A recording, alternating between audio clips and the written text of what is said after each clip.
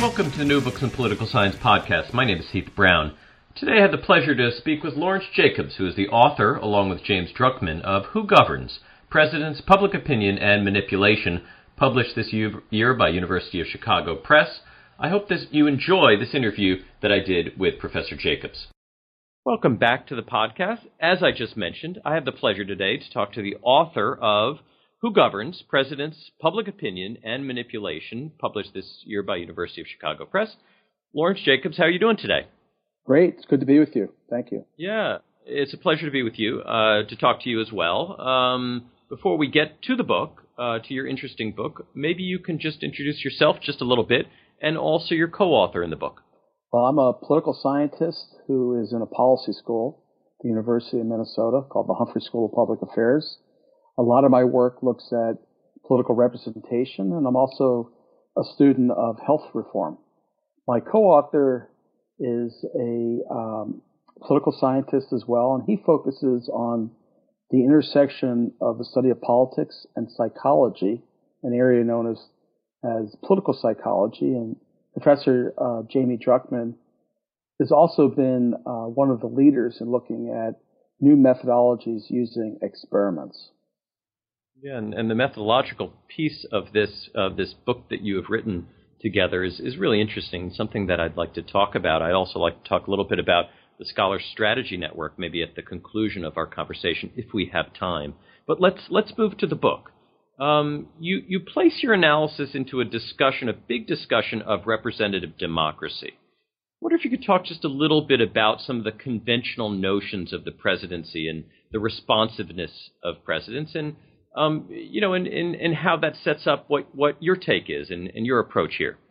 To me, the big question we have today is, how is it that we have policies coming out of Washington that are often out of step with what most people want?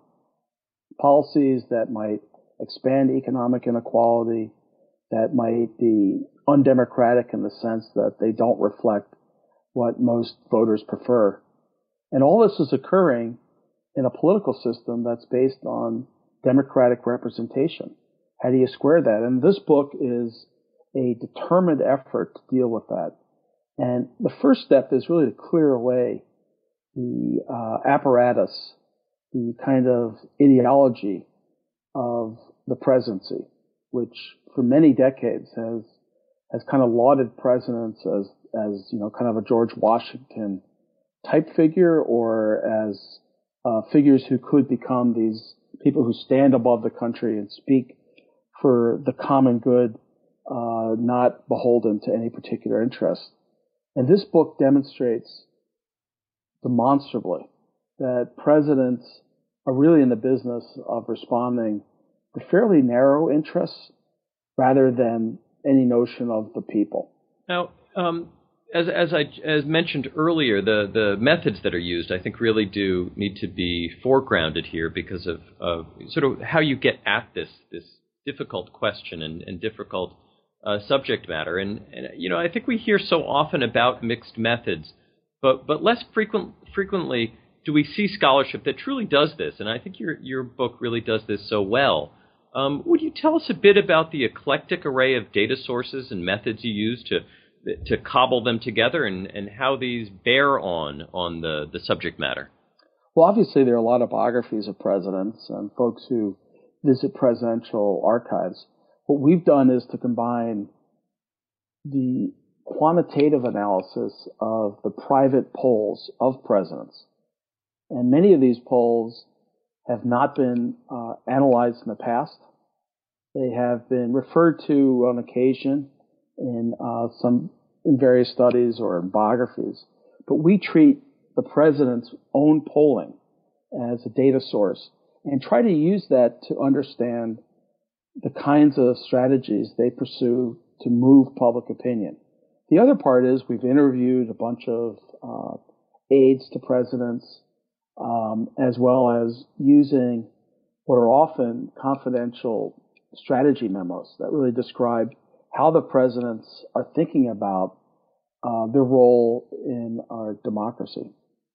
Yeah, the process of triangulating is I think, just a big contribution of the book.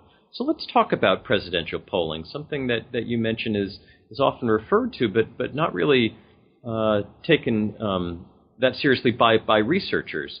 You focus on Johnson and Nixon and the Reagan White Houses. But would you give us just a sort of a thumbnail sketch of presidential polling? Who started using polls? When did polling grow more sophisticated in the White House? How long has this been going on? It's been going on for some time, and essentially since the invention of polling techniques, beginning with these very informal straw polls to scientific polls that use representative samples, presidents have been kind of dabbling in it. I would say some of the key moments are when Franklin Delano Roosevelt begins to consult and encourage the pollsters of his time to share their data with him. Perhaps the key moment was when John Kennedy was running for president in 1960 and then came into the White House. He established a very close relationship with the pollster Lou Harris in conducting polls that were specifically targeted for the Kennedy campaign. And from there, it just kind of mushrooms out to the point now where you've got a very large apparatus. It's part of the White House institution of polling, often supported by private money or from the political parties, that is incorporated into the political strategy, but also policy discussions, travel by presidents. So if you think of kind of national security and the data collection for that, well, here's another area where you've got enormous data collection, except this is driven really for political purposes and to help presidents design strategies to move the country in a direction that favors their policies. Now, you don't focus on President Carter.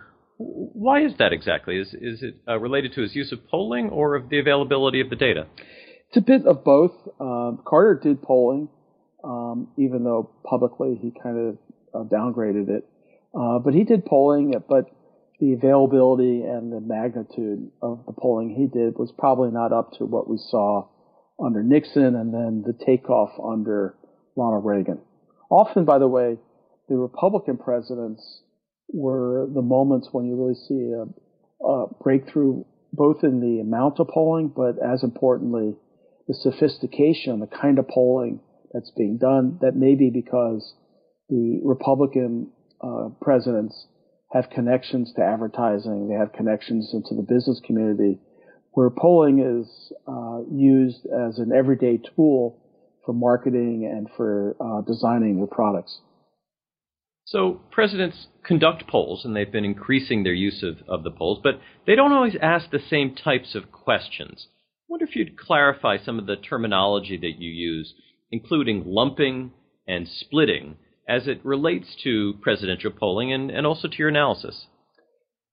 One of the key themes that we focus on is how presidents use polling and then their political strategies to create discretion.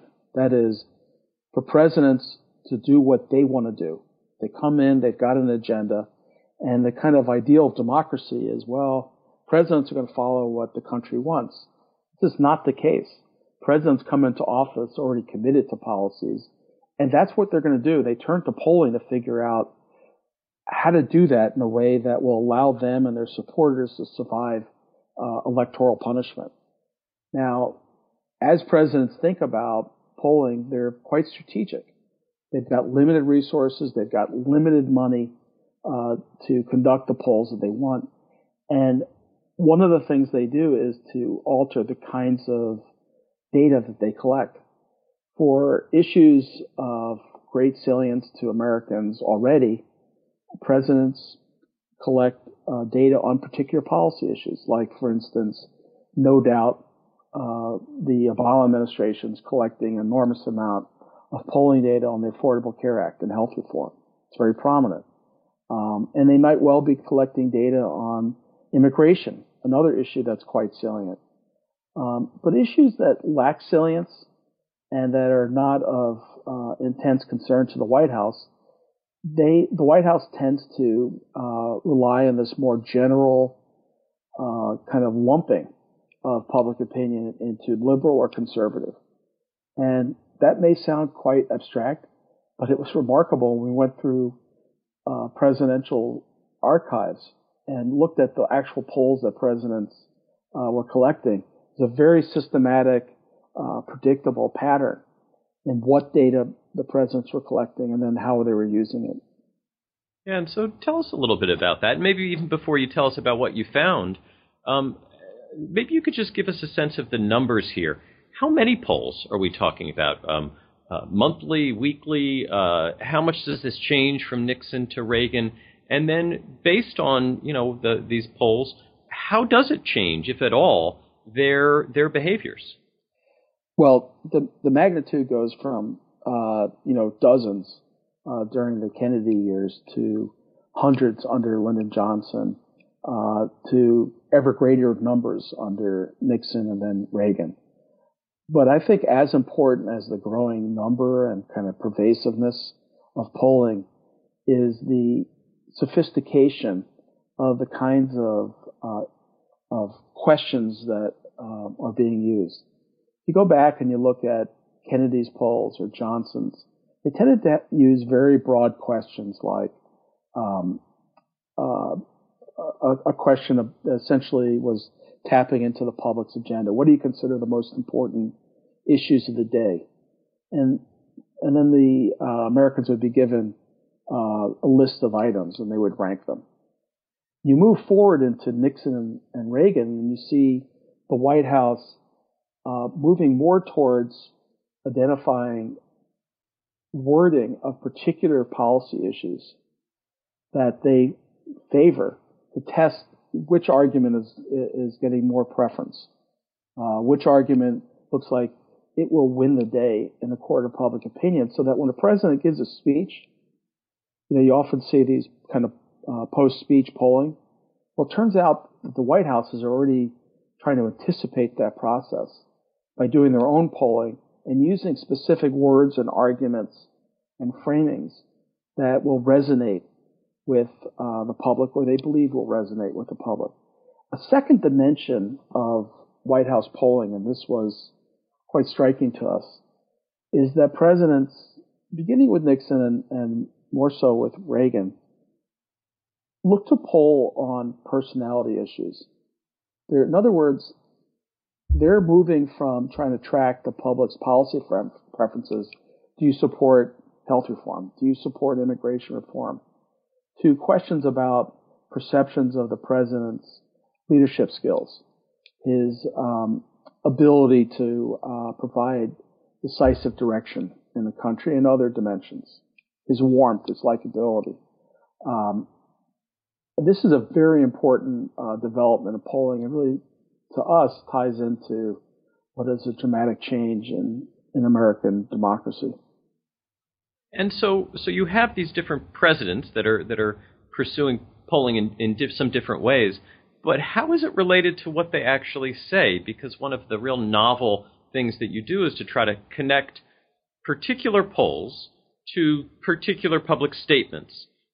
What are some of the relationships that exist between the poll and the eventual communication to the public? This is the most important part of the book, which is we show that presidents use polls to move public opinion in several different ways. One is they try to manipulate the attention that Americans put on an issue. It's very hard to change people's basic policy preference, but you can change what they focus on. And presidents are very attentive to using their statements, their public statements, to prime the public to focus on some issues and not in others. And we're able to show this using quantitative research as well as the archival evidence from the White House's own strategy memos. The other part is that presidents are very focused on trying to shape the perceptions of them as individuals and as people. And this is a very dramatic change in the nature of representation away from focusing on policy issues. Does my elected official follow what I prefer? To non-policy issues. Do I like the politician because I consider them to be warm and likable and experienced and a powerful leader? Now that may seem kind of like an esoteric point, but it is of enormous importance because as that happens, it creates more freedom on the policy front. And so if you find, for instance, Ronald Reagan to be a strong leader, which is something the White House worked very hard to instill, then perhaps you can be less concerned with his policies on taxes or building the defense, even if you disagree with that. Richard Nixon viewed this very idea of moving from kind of policy representation to this more kind of personalistic, image-based representation as critical on the issue of Vietnam, where his position was quite unpopular, but the president and his aides believed that they could still hold public support for the president based on his leadership. He's trying to do the right thing. He's got the experience. So the key issue here, the theme of the book is the following. We're seeing a narrowing of democracy. Presidents try to restrict their engagement with the public's policy preferences to a narrow set of salient issues. They try to shift the nature of their relationship with Americans from policy questions where the public might disagree with them to these more kind of more personalistic sort of impressions about them as people. And not only that, I mean, that's significant, but there's this last piece of the book that I think is perhaps the most dramatic, which is the way in which polling draws attention to some groups and not others. I wonder if you could sort of play this out just for us, how the polling drew these presidents to certain constituencies and how you were able to discover that out of these data. I think most people are now coming to recognize that economic inequality in America is expanding. This is no longer a partisan issue. What we find in the book, looking particularly at Ronald Reagan, is that the White House catered its policies to the preferences of the affluent and to a segment of the electorate who were most politically important to President Reagan, namely evangelicals and the kind of rock-solid conservatives that he relied on in the Republican Party. So again, far from the idea of George Washington kind of representing the people, what we find here looking at quantitative evidence of the relationship between the polling on these specific clusters of voters and what policies they preferred, and what the president was out there advocating, that there's clearly a tie between economic inequality and the use of polling to cater to the rich and to those who are well connected. Now, you choose somewhat for happenstance two Republican presidents, Nixon and Reagan. Is there any reason to think that there is a partisan dimension of this? If you were to have redo this analysis with Clinton and Obama, would you anticipate very different patterns, or is this a nature of the modern presidency? This is the nature of the modern presidency. I wrote a book actually on the Clinton White House and its polling, and this is very similar to what we found, though we didn't have the quantitative data for that book. The name of the book is called Politicians Don't Pander. So I think this is ongoing, and obviously I've talked with and followed the polling of the Obama administration as well as the Bush years. This is a kind of a characteristic of American politics and political power right now, and it's been really instilled in the way in which the White House has been organized as an institution. The White House is engineered to cater to narrow interests and then try to manipulate the public to prefer the policies that those narrow interests favor. Now, we talked I mentioned very briefly some of the work that you're also doing with this Scholar Strategy Network, and it sort of gets to what one might do with the findings from your book. I wonder if you could talk a little bit about that in closing. What do we do? This isn't an area that you would expect, new calls for legislation. This is in some ways kind of deeper and more profound. But as a participant in the larger public debate, what are your recommendations, or how do you see this connecting to a reform of a system that is growing distant from the actual interests of the vast majority of American voters? We're moving into a presidential election season, and there are competing proposals about how to address economic inequality, immigration reform, health reform, and many other issues. And those issues have passionate supporters and obviously many perspectives. We're raising a more fundamental question, which is, how do we reach decisions in government? And today, our government is controlled by a narrow elite that are making decisions. And our argument is, if we're going to improve the quality of life and the opportunity that is shared by all Americans, we've got to take a hard look about how our government is working and make efforts to restore democratic responsiveness. Today we have a government that caters to a small number and then tries to manipulate citizens to support the agendas of those different groups.